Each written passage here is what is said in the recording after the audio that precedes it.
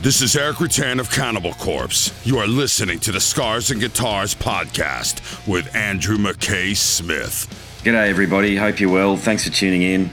I've got a conversation with the one and only Kelly Shaefer from Athiest and Till the Dirt to share with you. Now the catalyst for our chat is due to the launch of a debut album from it, Till the Dirt. It is called Outside the Spiral and it's an absolute cracker. So we talk all about the album. We get into the distant past and discuss fallen bass guitar icon Roger Patterson and other topics to do with Athiest. And of course, these days, I quite like talking about topics and subjects on the political spectrum, so we get into that as well. Now, if you've tuned in via the podcast apps, I have a tune to share with you. This one is called Starring Role, taken from Outside the Spiral. Once it's done, we'll dive into the chat. You people on YouTube, you know the drill by now. I can't play music on the platform, so you'll hear the conversation straight away. Either way, let's get to it.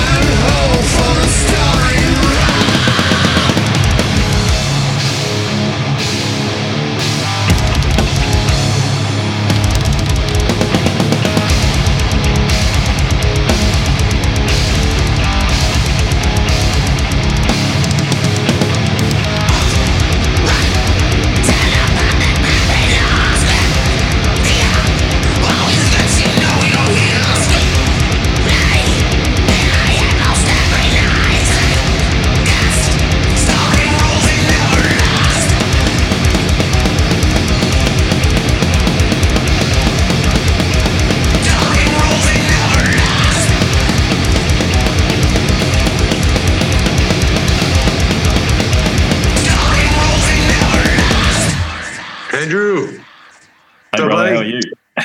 I'm great, my friend. I'm sorry, man. The last interview went a little longer than it should have. Yeah, John. I John apologize. texted me, mate. No, that's all right. You were dealing with a bit of a punisher, were you? I just Facebook Messenger. I looked you up and found you because I felt terrible. Oh, So yeah. you'll see a message from me on your Facebook. Ah, sweet. No worries at all, brother. Yeah, no, that's cool. I mean, on that note, you must be. Is it interesting to you or intriguing to you how much interest there is in what you're doing now from Australia?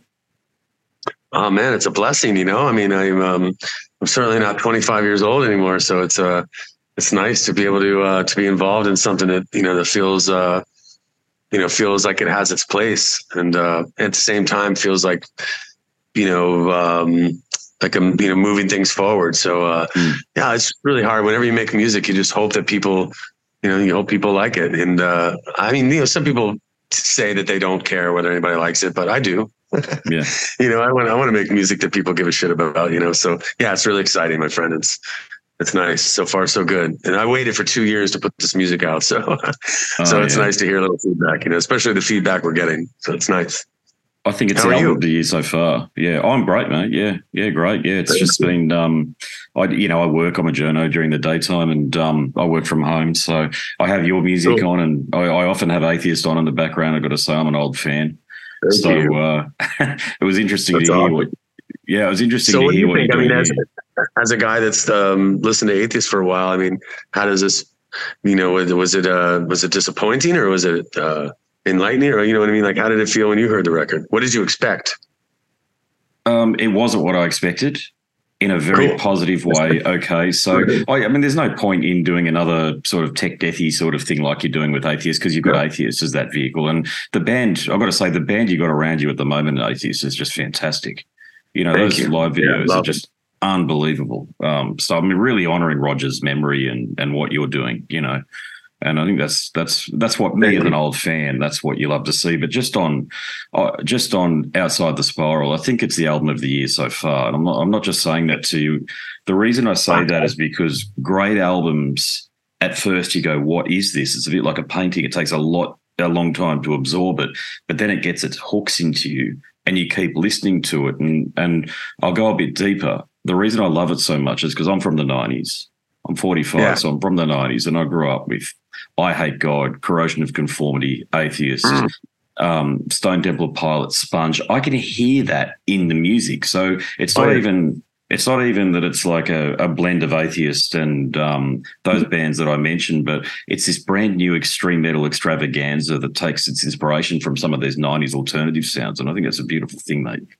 Thank you, man. God, it's nice to hear, because that was, it wasn't the intention, but it was the effect that me and Scott Burns felt, at the end of the record, when we were listening to it, we were like, you know what, for better, for worse, this is, these are all the things, there's been a period of time where people sort of, I think the last 10 to 12 years, a lot of modern metal, extreme metal fans sort of missed out on the great things about the 90s.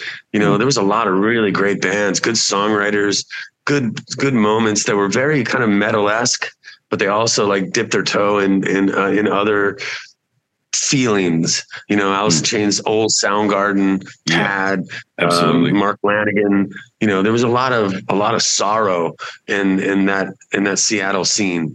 And then I also really loved, the desert rock or desert metal, Caius, Hermano, and the Atomic Bitchwax and stuff like that.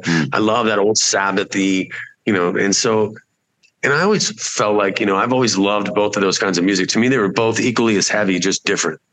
And so in the course of writing this record, I didn't mean to do it that way, but I just think that the automatic, natural things that I love the most came out in this record, and it feels like it's landing at the right time, because something's got to give. Everything has gone faster than it can go, and heavier than it can go, and as Cookie Monster as you can be, and you know what I mean? It's just, everything is all these perfect records. Everything is real pristine and perfect, and the production is just, I don't know. And I feel like this is raw. This is as close to a punk vibe as, not punk rock per se, but the way it was made, was very full of flaws and full of the way you're not supposed to make a record. And I think that shines through on it, and hopefully people will feel that when they listen to it. Keith Richards has this awesome saying as a muso, and I know you relate to this. It was, be so tight you can afford to be loose. And that's what I feel like you've done on this album. Yeah, well, thank you, man. I make no bones about the fact that there's tons of mistakes. There's tons of, there's moments on this album where the guitars weren't perfectly in tune. And I was like, I don't give a fuck. Leave it that way, because that's how it is live. Every single time you fucking step on stage, that's how it is. You know what I mean? Like, the guitars are never perfectly in tune. They're never synced perfectly. The drums are never perfectly hit. You know what I mean? It's never, ever, ever that way. So why does it need to be that way on a record? I did all these vocals on a handheld 58 mic in my dining room with my 3-year-old sitting on the couch. Nice. You know what I mean? Like, everything Beautiful. about this was done like super old school, as old school as you can be in a digital age. And I love that it came together in that way. So I think that there wasn't a lot of thought of what this was supposed to be or anything. I just started writing during COVID, and I got locked down and just felt a lot of unusual feelings that I hadn't felt as an artist ever. I don't think anybody ever felt that, the things that we felt when we got locked down. I don't know how it was there, but in the United States, it was fucking terrifying. We had horrible leaders and just things were being handled in a way that I didn't really feel like I didn't know if I was going to survive. So I was writing from a desperation place that I don't know that I'll ever get back to. So I'm really glad that I wrote 25 songs while I was in that headspace for this album, or for this band, So I've got a lot of music sitting in the wings. So I hope that people will relate to, the different styles and the hybrid nature. And it's important because you're allowed to do anything artistically. There are no rules. And I like the idea of blending these styles, because I feel like there's a lot of extreme metal people that have a lot of love for Soundgarden. I feel like there's a lot of Soundgarden fans that have a lot of love for extreme metal. And I just think at the end of the day, if it's heavy, it's heavy. Whether it's slow or fast, it all belongs to it all has a place in our heart as metal fans. When you go to European festivals, something that never happens in the United States is, European festivals are full of bands that, you could have Mr. Big and you could have Morbid Angel. You could have fucking, all these different, and the thing I love about European metal fans are just that they're willing to listen. Good music, if it's got an edge to it, then we're into it. We're cool. There's no gatekeeping. There's no, you're not allowed to listen to that if you listen to this. That's how it is in the States, though. It's very segregated, and I don't like it. So, I don't know. I can tell the difference in the press that I've done for this album. For the last 2 days, I've done press exclusively in New Zealand and Australia. Man, you guys are so smart and you fucking totally get it, And I've done a couple of interviews in America where they're just like, just confused, and just like, everybody feels a need to put something in a category. Like, oh, what is this? I don't know what this is. It's like, well, that's good. That's good that you can't immediately put it in a fucking category. That's not a bad thing. It's a futuristic thing, It's a moving of the movement, things have to evolve in order for them to survive. And, back in the early days of Athiest, people used to ask me, like, how do you see death metal moving forward? And I was like, people need to learn how to play. They need to learn, because there was a lot of sloppy playing in the early days of extreme metal. And that's exactly what everybody did. I mean, now you have these virtuoso musicians that are 18, 19 years old that are just fucking stunning musicians. And that we didn't have back in the late 80s and early 90s. And so I would say with this Till the Dirt record, I feel like this is a signal to everyone that you can combine all the things that you love. There's no gatekeeping habit. You can listen to whatever you want to listen to. All music is either good or it's not good. And you can infuse all of those elements into your music, and unapologetically, I think you should be able to anyway. But it is hard. No, I agree, and I think it's so great that you, as a elder statesman, if you like, of the extreme metal genre, someone who was there when it went from being fairly primitive in the late 80s just to what you guys, what Cynic, what Death did, and really bought the genre. The tide started getting higher and higher and higher. And then you brought some other guys along with you for the journey on this one here too. So you got Paul Masvidal, an amazing guitarist, and of course the greatest bass player around these days, certainly maybe the greatest bass player of all time in extreme metal, alongside your fallen comrade Steve DiGiorgio. So can you tell me about how why you involved him in the way where you're listening to some of the songs you were writing, you're going, Steve would be perfect for this? No, man, I honestly was just writing songs, and those guys are my friends. I talk to them through text all the time. And so it would be like 2:30 in the morning, and I would get, a message or something from like Steve DiGiorgio, for example, is a guy that I've always wanted to work with. I've always had tremendous respect for him and his bass playing. And we've known each other for 30 plus years. We were on the Raging Death compilation together when we were kids.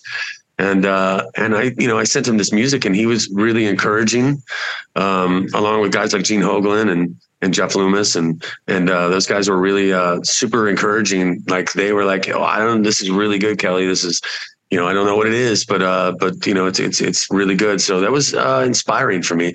So once I had a few songs done and I knew it was going to be an album, I reached out to Steven to say, "Hey, man, pick whatever song you want to play on. Will you please play on this record?" He was like, "Fuck yeah." And he chose Outside the Spiral, and he did just a tremendous job on it. Fretless bass. And, I wanted to, Jeff Loomis also is a guy who, I met him, I think when he was 15 years old. He came to see Athiest years ago. And it's one of the nice things about being old is having this constituency of friends that are old and modern heroes.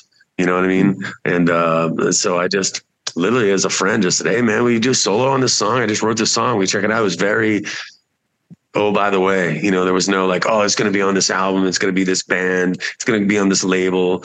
He just did it as a friend, and so did Steve. There was no, "Oh, okay, this is going to be on the label or this is going to come out." They just did it because I asked them to. And I love that. I love, it was purely done on a friendship level.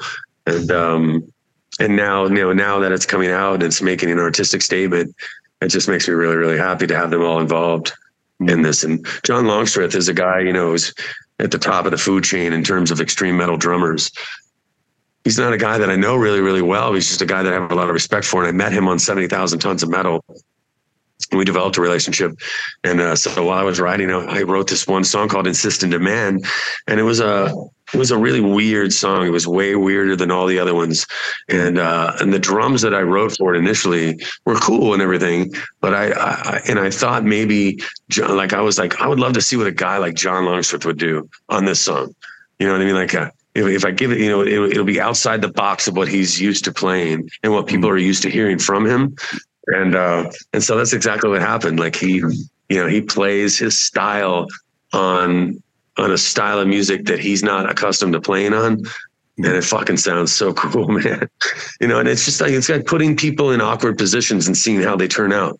You know what I mean? Like musically, when you do that, you get some real magic, and that's what happened with John's track, I think. And, DiGiorgio, listen, you could put him on a pop song, or you could put him on a, he did all the bass lines for the new Megadeth record. I mean, he's just a Johnny on the spot dude, he's just that good. So I never had any worry at all. I just say, "Hey man, do whatever you want to do on the song." And he did it, and it was perfect. And the same with all of them, actually. I never told any of them what to do.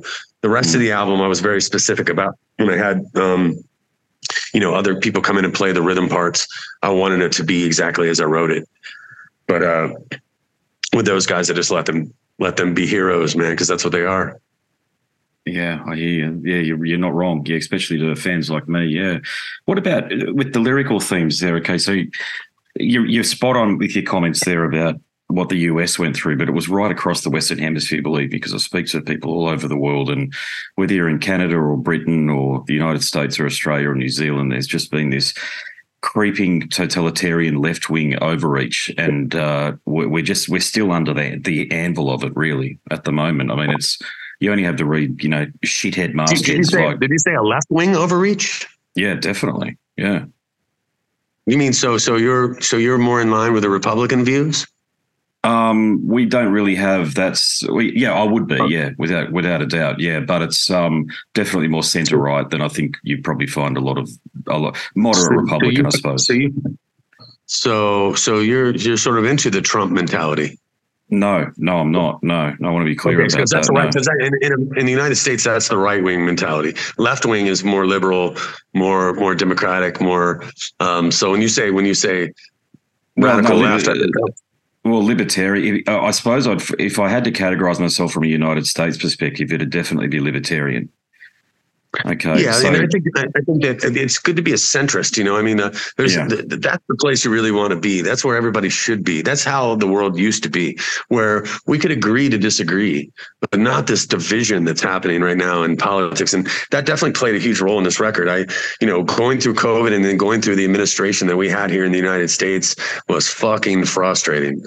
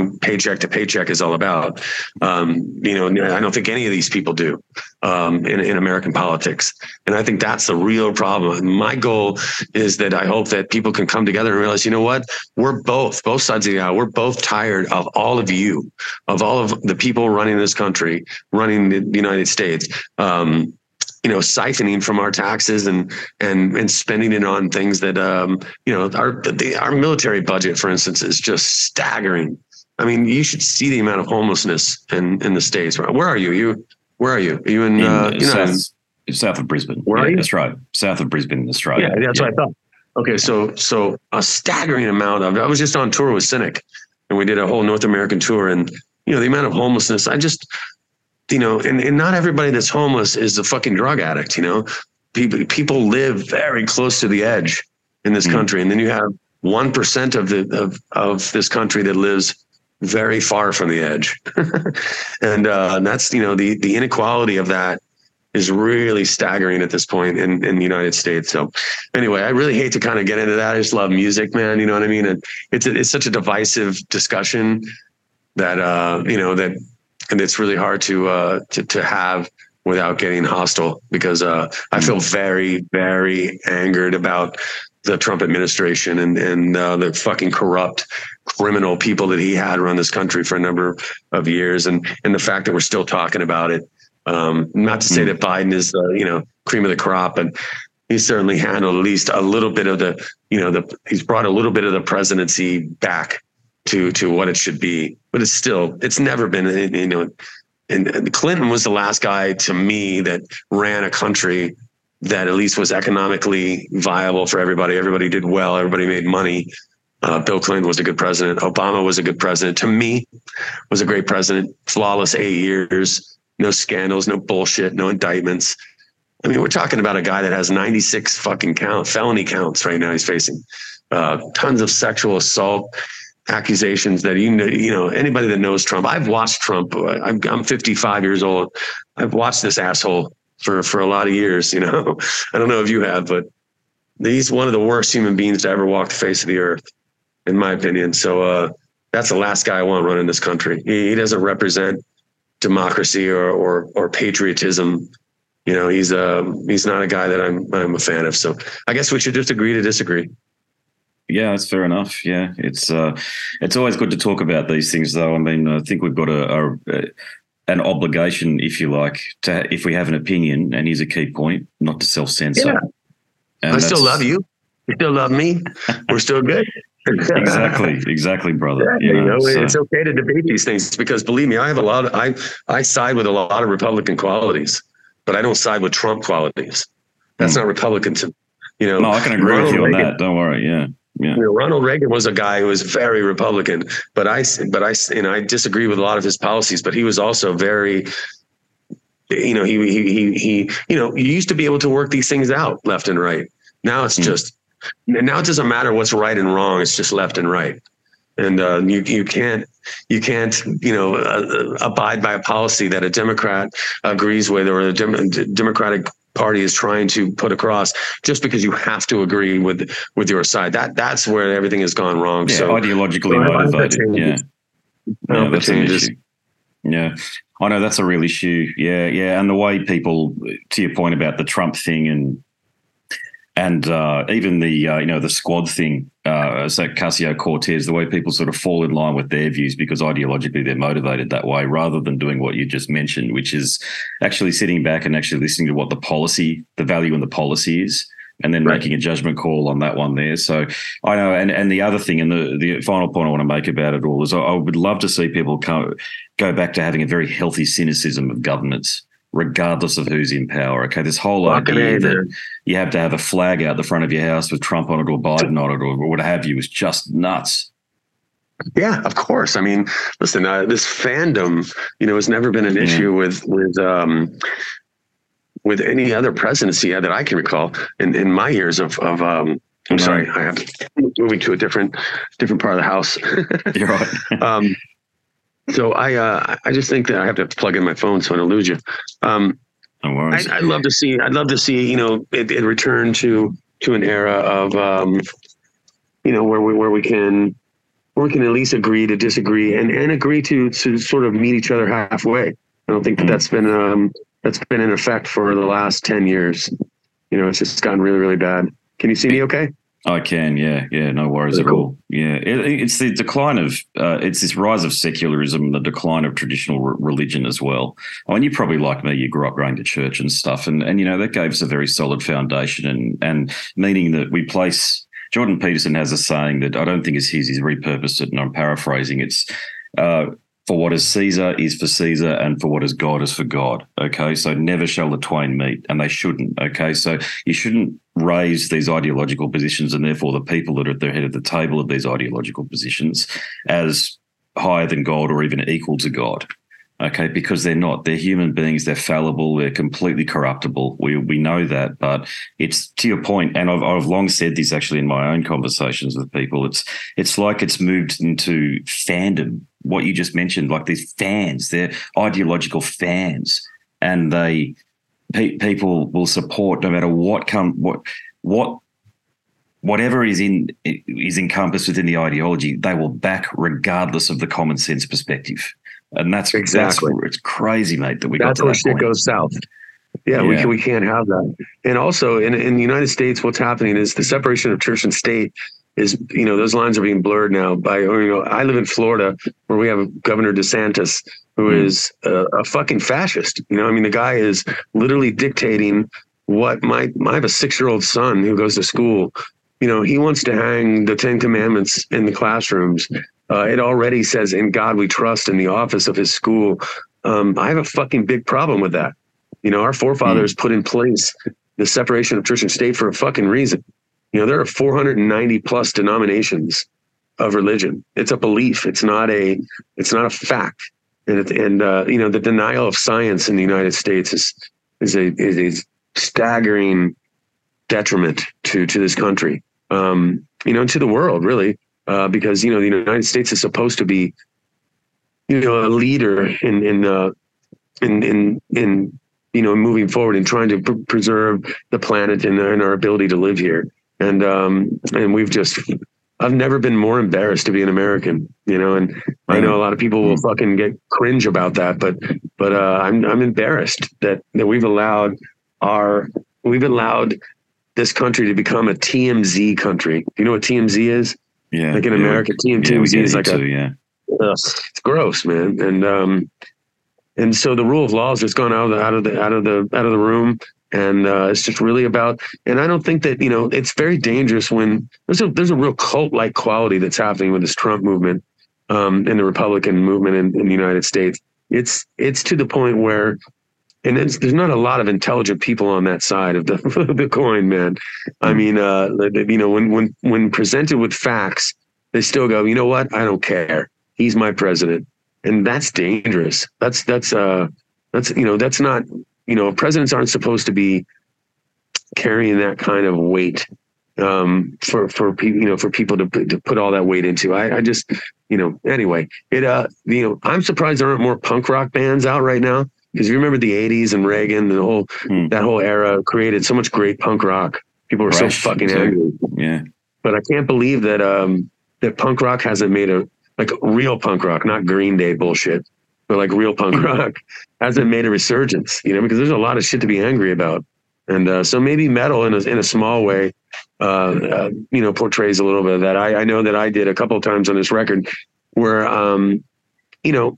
it's always hard too, because you automatically know if, like I said, I had that song Invitation on the Till the Dirt record. It's very anti-Trump. So automatically I know that 50% of the country is going to hate that song. But you really got to take that risk. You got to say, hey, look, whether you agree with me or not, this is how I feel. And I'm entitled in this country to say how I feel about something. And, if you want to debate it, let's debate it. We don't have to hate each other over it, but we can debate, not hate. That's what this country needs more than anything, is the ability to agree to disagree. Just have conversations like what we're doing now. Let this be a beacon for people listening, and say, hey, just have a conversation with someone who has a different perspective than you. It's not even about learning things. It's about just being civil. It's about breaking bread and reaching across the aisle and shaking hands. From each other. Yeah, you may say something and I go, you know what, you're right. And that's the key too, to know when you're wrong, know when you might be wrong, and say, you know what, you might be right. I don't know. Here's how I feel now, but what you say makes sense to me. Let me think about it.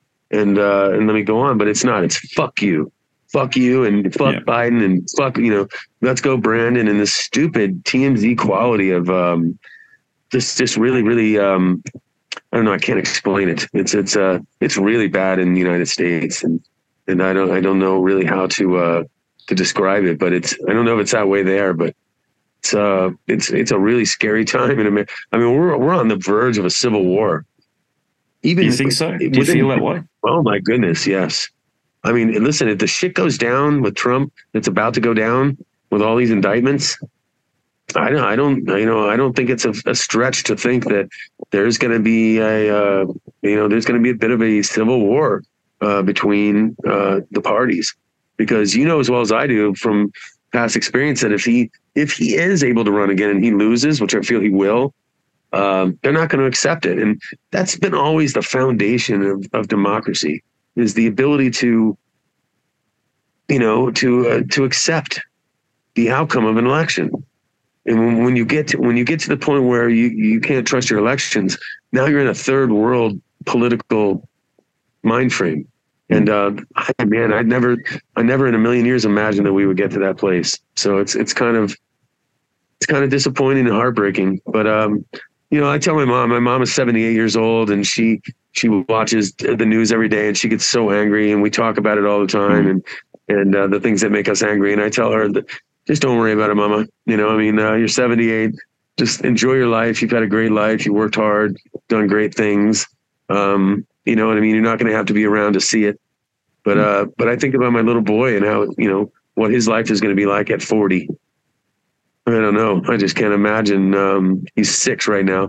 So, 36 years from now, I can't imagine what life is going to be like. When I think about 36 years ago and how life was and how different it is now, both technology wise and politically, I can't imagine what 40 years from now is going to be like. But I won't be here. But I definitely I find a lot of room for songwriting in the anger and the frustration of it.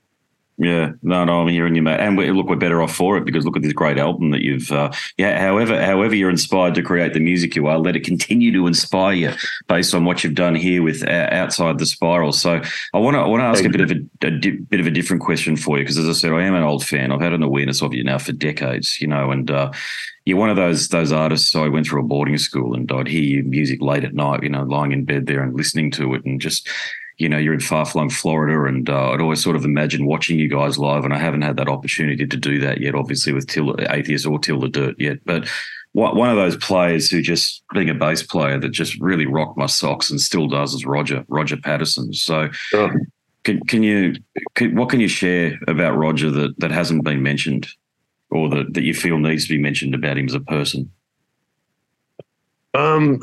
So Roger was my roommate. Like, before he died, before we went on that tour, he was my roommate, and probably one of my best friends. He was just, I guess, it's funny how people get immortalized in death, and people will think a particular way. But if I were to say anything about Roger, is he was a simple, very simple, unassuming talent. So like, he was just this kid who loved to smoke cigarettes and get high and play metal. Like, it was that simple. He didn't want to work. He didn't want to, he didn't want to try to find a career. All he wanted to do was play bass, smoke cigarettes, and fucking get high and hang out with his girlfriend. It was that pure and that honest. And I think that, man, that's a really, maybe some people will be like, oh, it's no way to live. That's not very responsible. But it created this incredible musician, because all he did was sit on the edge of his bed and play bass. And, he wrote from a point of purity. And, while he was influenced by a lot of things that you would never hear in his music. Like, he was a big Gene Simmons fan. Like, I fucking hate Kiss. Like, I don't like Kiss at all. And I don't like Gene Simmons as a human being. I never thought he was a great bass player. I never had respect for him, but Roger loved Gene Simmons. So you wouldn't think a guy with the complexity of, Roger's ability to love a guy that played so simple. But he did, and so I think that's something I would love for people to know about Roger is, he was not interested in building a career, or maybe he would be an insurance guy someday, or maybe after music's over, he's going to be there. No. It was music or nothing for him. And I think that's it's a pure quality, it's organic, and I always respected that about him, and I don't think a lot of people, it's been 32 plus years that he's been dead. It doesn't really get told very often about him, but just an incredible natural ability to play, very uninfluenced, but at the same time influenced by the right things. Like, he had good bones, so to speak, in terms of his, the guys that he grew up listening to. Whereas a lot of modern metal guys, their history starts with extreme metal. Like, they don't go back to the Deep Purples, to the Zeppelins, to the, to all that. And I would encourage all young 16 to 23-year-old extreme metal kids to go back, listen to Zeppelin, listen to Deep Purple, listen to all that shit, Uriah Heep, you're going to find a lot of great qualities to incorporate into your modern metal if you go back to those influences. And so Roger had a lot of those. Was Tony the obvious choice to replace it, or did you have to really go through a rigmarole to find somebody? Well, there weren't a lot of people back then. I don't know how old you are, but it's I always say that there wasn't a talent pool; it was a talent puddle, and there weren't many people that could play bass like that back then. So Doug Kaiser from Watchtower was the first guy that we asked because he had come to the show about 10 days before Roger died, and we were all huge Watchtower fans, and Doug Kaiser was I was hard pressed to find anybody that plays bass any better than that guy. I mean, he was just fucking unbelievable.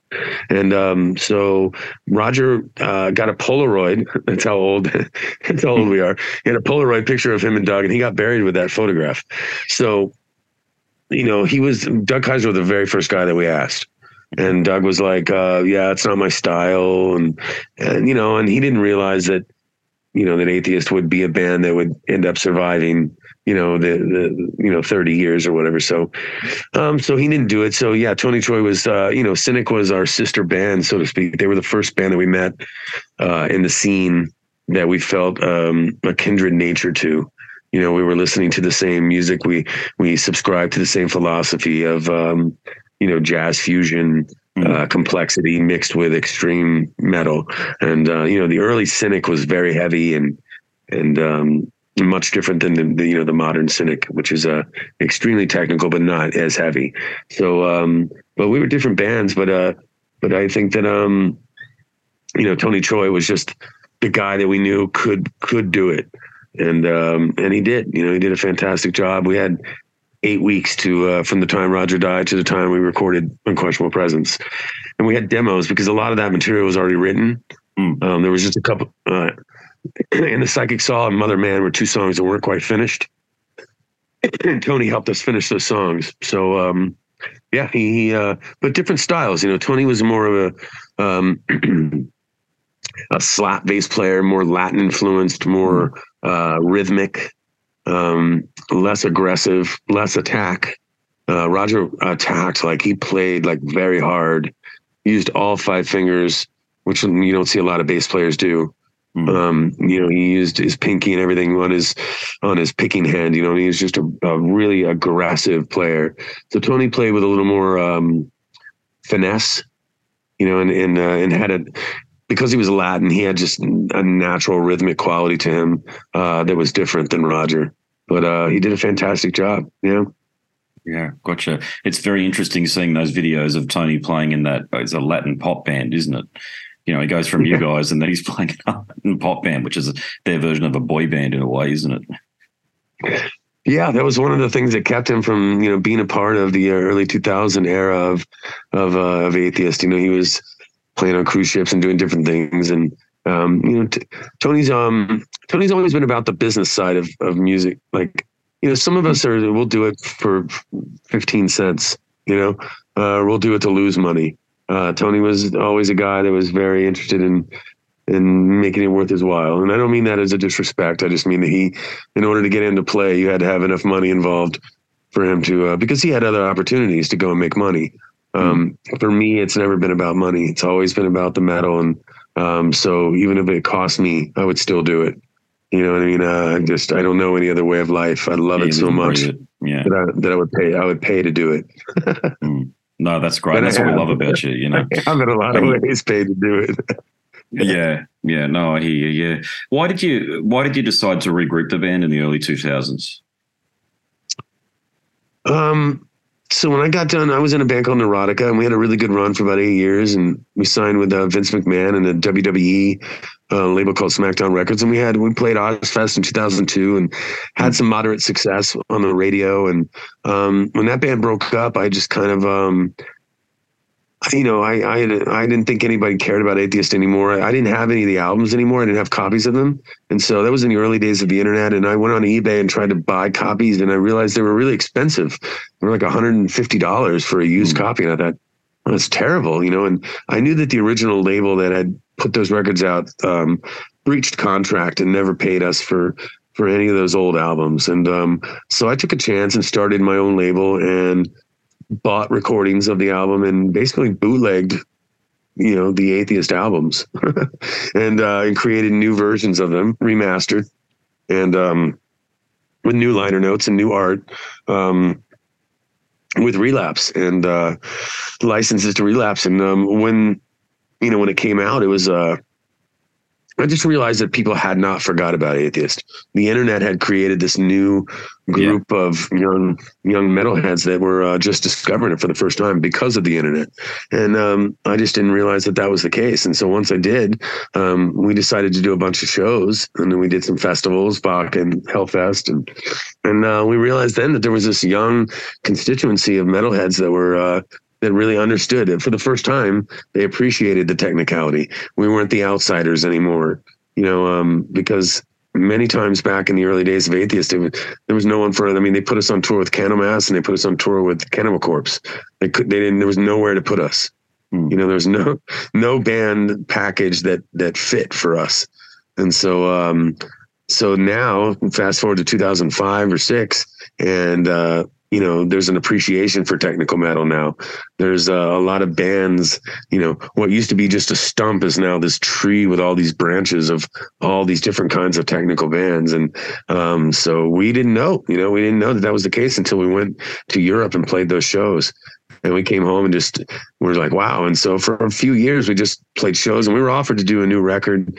And we just didn't know that we'd ever be able to recreate that same vibe, that same quality, and we didn't want to mess up the the legacy of the band. Yeah. So it took a lot. It took Michael Barbarian from Season of Mist, who I give him all the credit in the world, because he just stayed on us and said, please do a new record, please do a new record. And he finally, he just said, look, here's the money, do a new record. So me and Steve, I flew to Atlanta, Georgia, and we got in a room together and we wrote Second to Sun from Jupiter. It was the first song that we wrote together. And I realized at that point that there was a tremendous chemistry that was still there, that we didn't realize was there. And so that was a lot of fun, to write that record and come back and after, I don't know, 15 or 16 years of being gone. And, it brought back a lot of memories and a lot of fun. And with Athiest, you can kind of do whatever you want to do. There are no rules and what we're allowed to play. So that was a refreshing feeling, coming away from what I had just come from with Neurotica, which was, rock radio, slash metal. It was just a different industry. So we made that record, and I just, none of us ever expected any of that to come to fruition. So it happened very organically. Apart from music, you're also, I'm aware of your artwork as well. So would you say that you're a musician who dabbles in art, or you're an artist that dabbles in music, or is it something that is in between?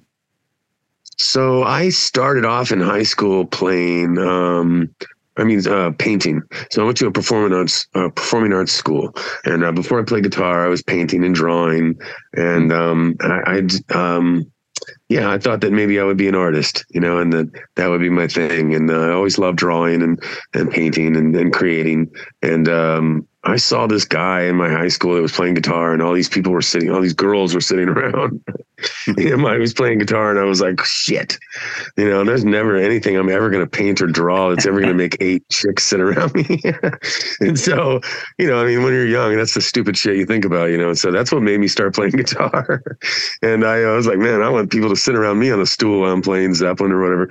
And so I would have to say that I'm both. I'm an artist who plays music, and also I dabble. I guess I got a leg on the dock and a leg on the boat.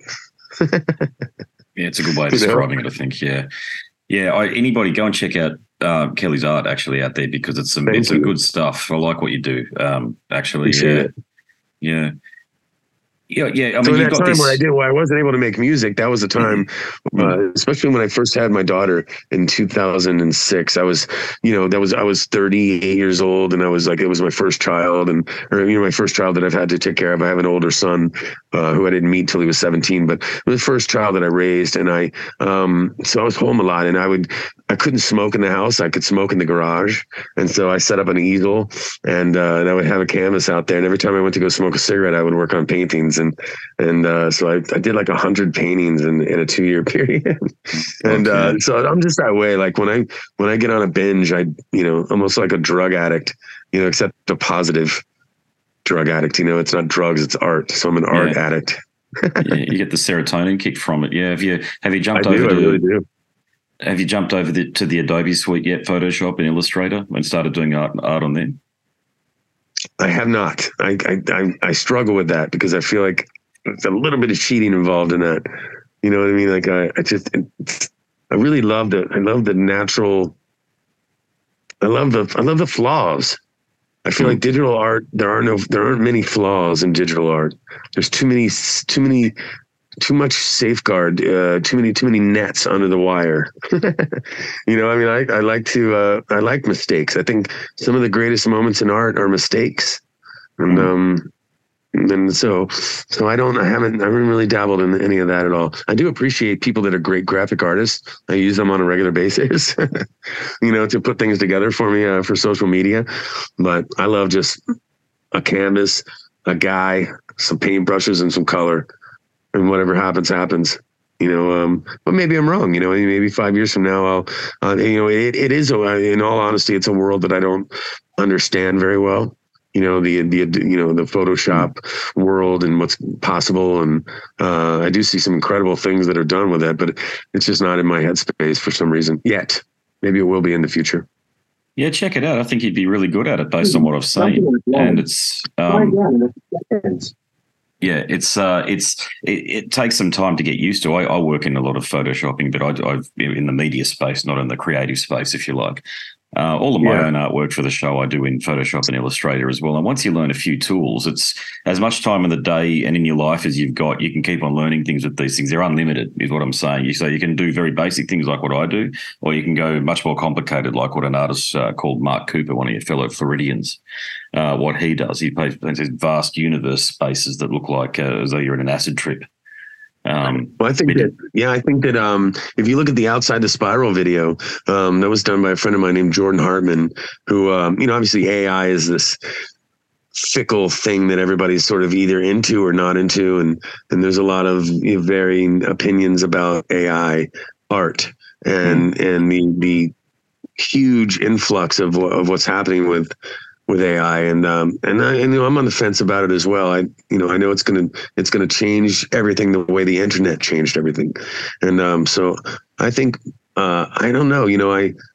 I would probably dip into I'm more intrigued with the AI than I am the graphic art aspect. I don't know how similar they are. I don't know. Maybe I'm speaking out of line, but no, very similar. No, you can basically, I can put in a few key search terms into a few things like ChatGPT, and it'll bring up art. And then you just tailor it from there. It's basically turning people who aren't artists into artists in a way. Yeah, that's amazing. I think that's a positive quality in a way, because I know how it makes me feel to create something.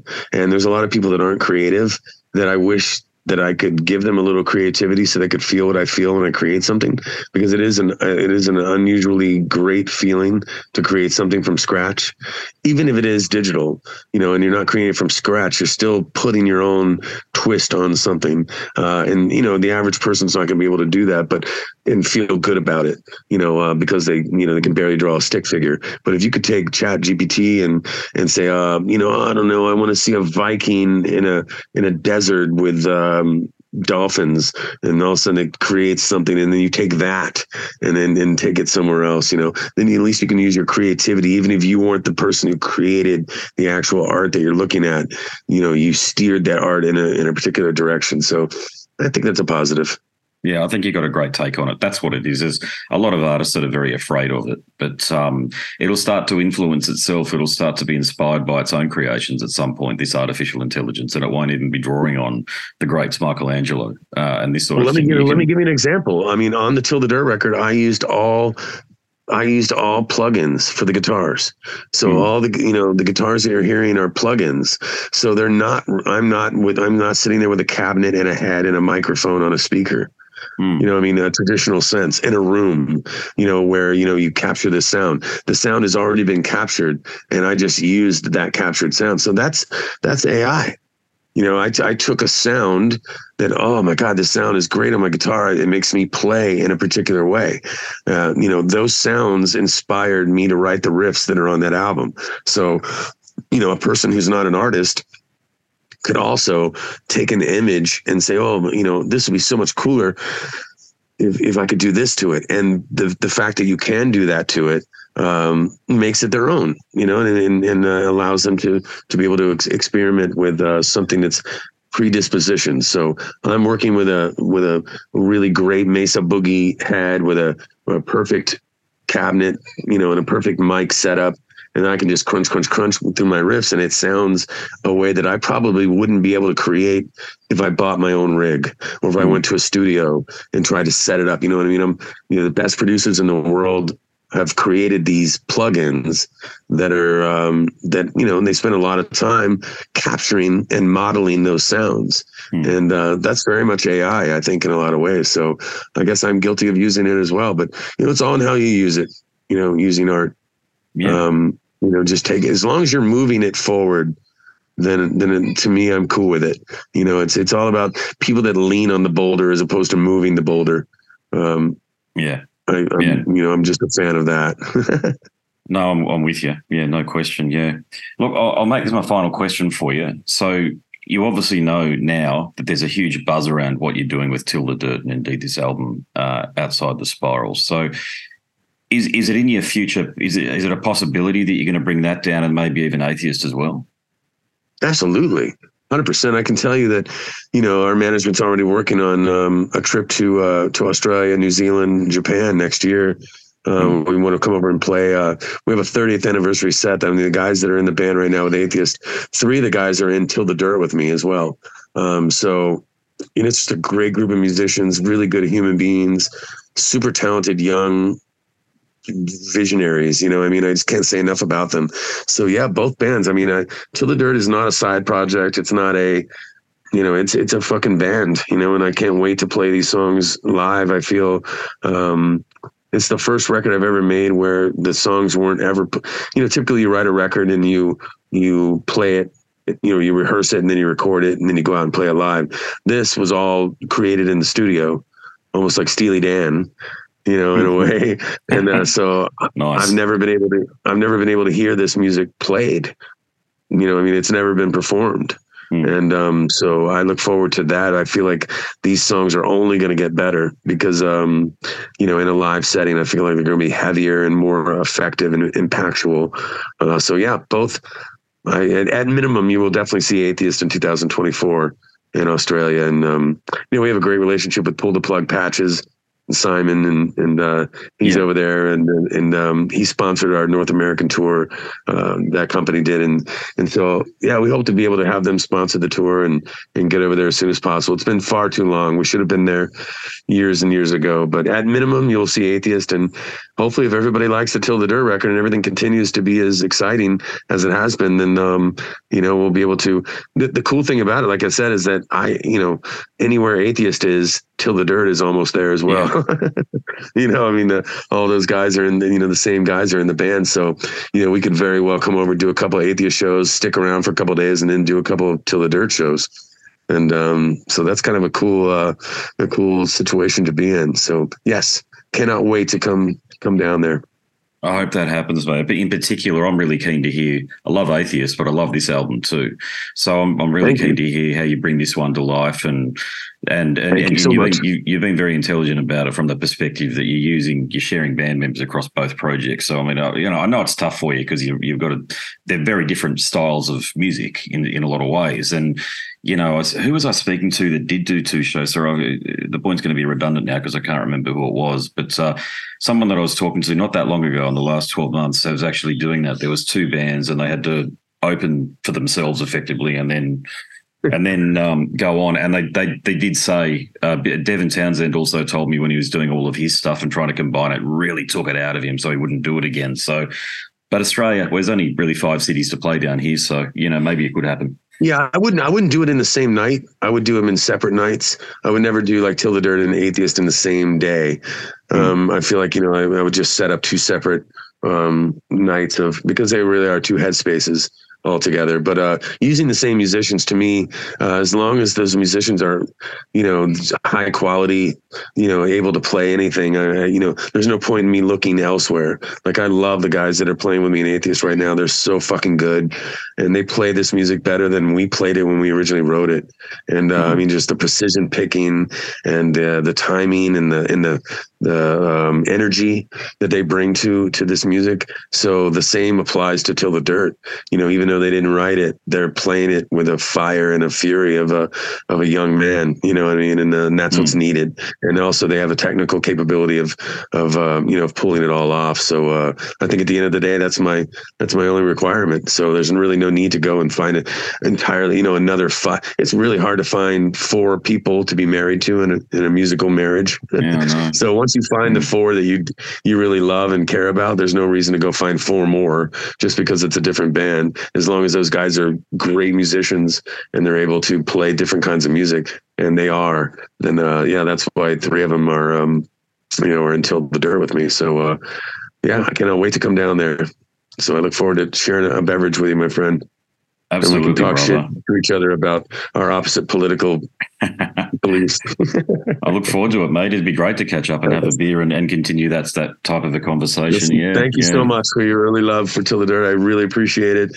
Thanks for having an open mind and letting me be somebody different as a musical fan. Thank you. I appreciate it so much. Mate. No, my pleasure, mate. And thank you for making the music that you've made. It's been a companion for many years, decades. So there you go.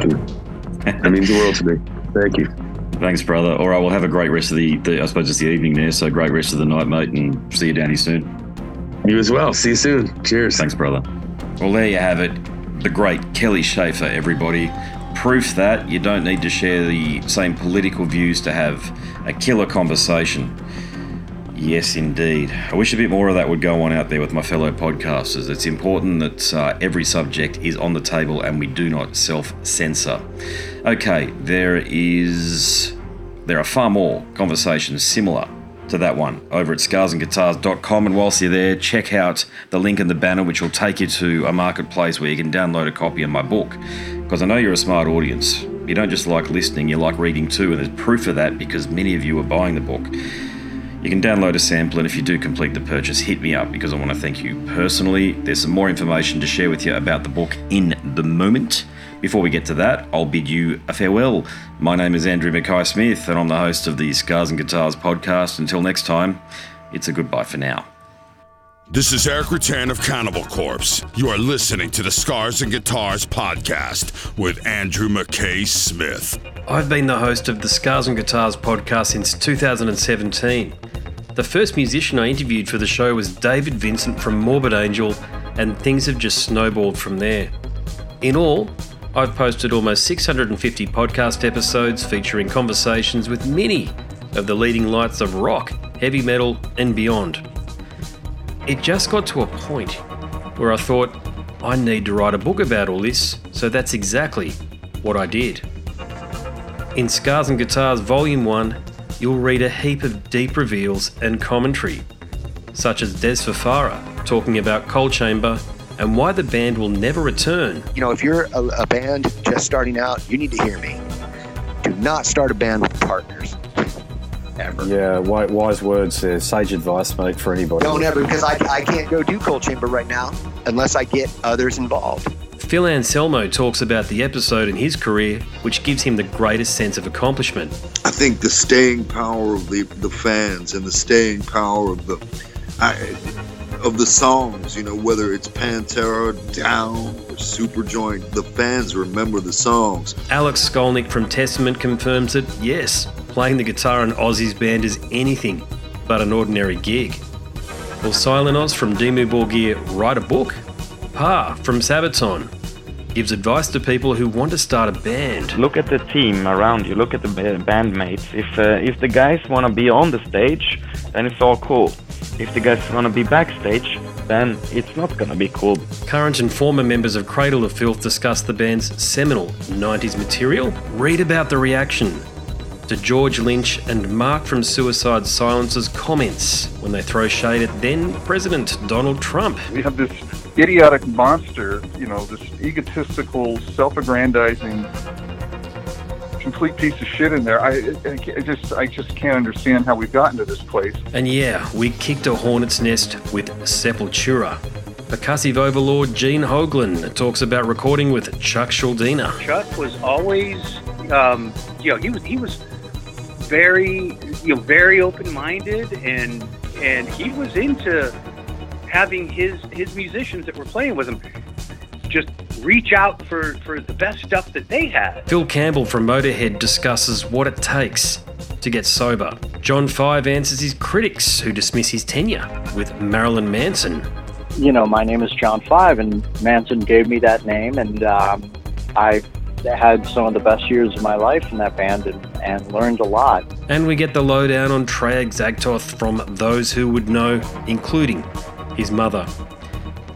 All across Scars and Guitars Volume 1, there are moments of tension, relief, tragedy, exhilaration, and throughout it all, you'll obtain insight that I believe no one else has managed to obtain from many of your favourite artists.